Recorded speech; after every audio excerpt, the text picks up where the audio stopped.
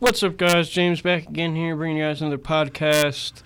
Let's kick it off with the Jets win over the Redskins. The 2-7 Jets going up against the 1-8 Redskins, and the Jets. Finally, I could say this: they actually went in there and they smoked the Washington Redskins. The Redskins are an awful team. Just a dumpster fire of an organization, absolutely terrible. Even worse than the Jets. They fired their head coach during the mid-season. After like week 5 or 6, they fired him. Jay Gruden, that is. And now Bill Callahan is taking over as the interim head coach over there, and Dwayne Haskins threw his first touchdown pass as a Washington Redskin, of course, against my team, the Jets. He didn't throw any touchdowns in his NFL career prior to this game. I believe this was like his third start. And the Jets, they had him up. They were up 34-3 going into the fourth quarter, and the last time I've seen the Jets do that to a team, I can't even remember. Jamal Adams had a great game, another great game. He had like 3 sacks in this game, which is great for a safety. I think he's tied the league lead for safety sacks in the season for all time. And he's in position to break that record and set his own record.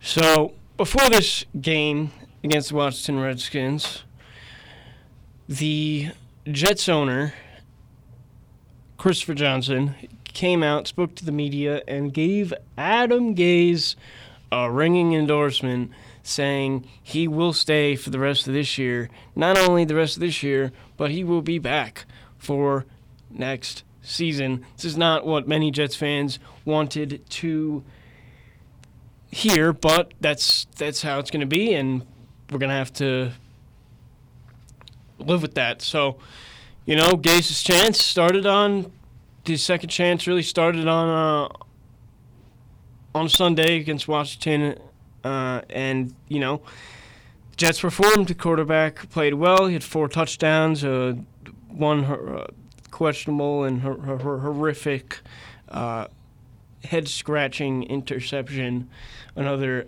giveaway play by Sam. But other than that, he had a career-high 4 touchdowns and played well against this Redskins team. Now, coming up is the Oakland Raiders, 6-4. As I said a few weeks ago, if the Jets were to go in and beat these 2 games, and this game would be somewhat relatively interesting. I want to see if the Jets can go out here now at 3-7 and beat this 6-4 Raiders team. They're not a great team, but they're definitely not like the teams they've been playing, like the Redskins and the Giants. And they're not. It's a very winnable game for the Jets. It's not going to be easy, but it's very doable and very possible for the Jets to win this game, to get the Raiders at home. Let's go. We'll see how it all plays out. And I really want them to win. I want the Jets to finish at least like 7-9 or 8-8. I'm really not giving them too many more losses past the Ravens game. Is probably the last game that I would give them. Is probably the next game that I would say that they have like no shot of winning. And all the other games, I think that they are very capable of winning. And if they were to do that, then they would finish the season 8-8. But we'll have to see. And like I said, just Sam Darnold go out, beat the Raiders, and then we can continue the slight playoff chances. Because even if the Jets were to win out, I looked at it, they would have to have a couple other teams like lose.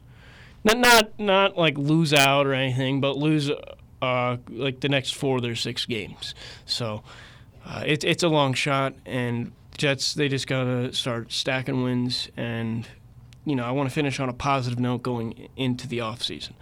On to the Mets, and more so Major League Baseball and the Astros.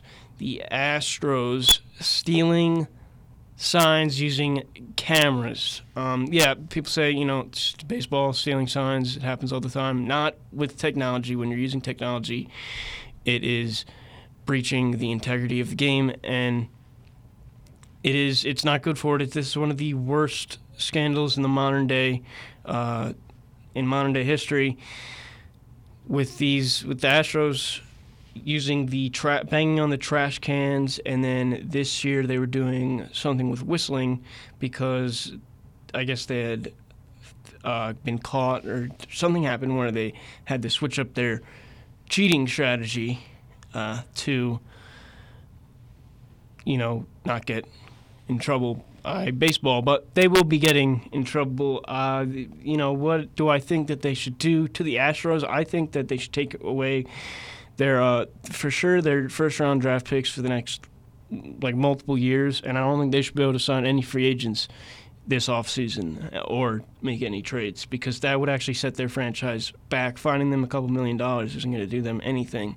But taking away draft classes and free agent classes from them will definitely hurt the team, and maybe suspend A.J. Hinch the entire year, because it's just what they did is absolutely ridiculous.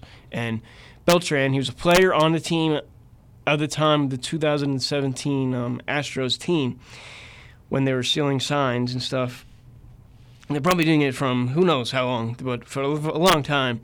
I don't think Beltran, I don't know what's going to happen to Beltran. I don't know. They're saying he allegedly was involved a little bit in it. He says that he knows that they were stealing signs, but not the way that they were doing it in these reports with the cameras and the banging on the trash cans and all this crazy stuff. So hopefully he does not, nothing bad happens to him. Hopefully he doesn't get suspended, but we will see what happens with that in the coming months. Yoenis Cespedes, they posted a video of him taking batting practice with Andy Chavez on Andy Chavez's one of his accounts on social media somewhere.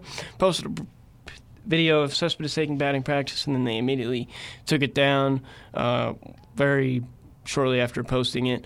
But, if he's taking batting practice like that, it looks like he can move around, hitting the ball, and I say that he's going to come back, and I think since the contract year, I think he's going to have a big year. There's no way the Mets are re-signing him, no chance, even if he wins them maybe if he wins them, brings them to the World Series this year and they win. But I think he's going to come back, and I think he's going to have a very big year, and him and Alonso, 3-4 in that order, will be a very, very dangerous 3-4 punch in a lineup, and probably one of the best in all of Major League Baseball. So, quick expectations for this Mets offseason. I'm not expecting nothing big, as Brody's saying that, which this infuriates me. We have all got 4 or 5 guys that have all closed before. Yeah, and you also have those same 4 or 5 guys, the ones who cost you the entire 2019 season.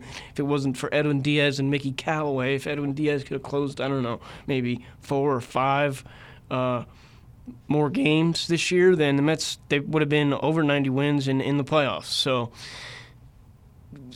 the fact that he's coming out and saying that is mind-boggling to me. But I think what we're going to do this offseason, we're going to probably sign a couple relievers, not do nothing too crazy. But then next offseason, with Mookie Betts being available on the free agent market, and Wilson Ramos, Jed Lowry, Marcus Stroman, Yoenis Cespedes contracts all coming off the books, I think the Mets will be able to go out and make a run at a big-time free agent, and I think the makes too much sense would be center fielder Mookie Betts from the Boston Red Sox. Pay him whatever he wants. He's going to want over $300 million. Give it to him. Stick him out there in center field for the next 10, 12 years. So hopefully Mets can get that. Mets can get that one done. I would love for them to trade for him. I don't understand why that they can't do that. They have some pieces. They could trade package like J.D. Davis, Dom Smith, Brandon Nimmo, and throw in a minor league pitcher. I don't know how the Red Sox could really say no to that. Dom Smith, he hit a walk-off home run to cap off the Mets season this year. He was hurt for the last 2 months, but he has a lot of potential and he can really be a star. But he has no place on the Mets because of his position's first base and Pete Alonso's manning that. So, other baseball news, quick. Will Harris signs with the Braves. It's fantastic news for the Mets.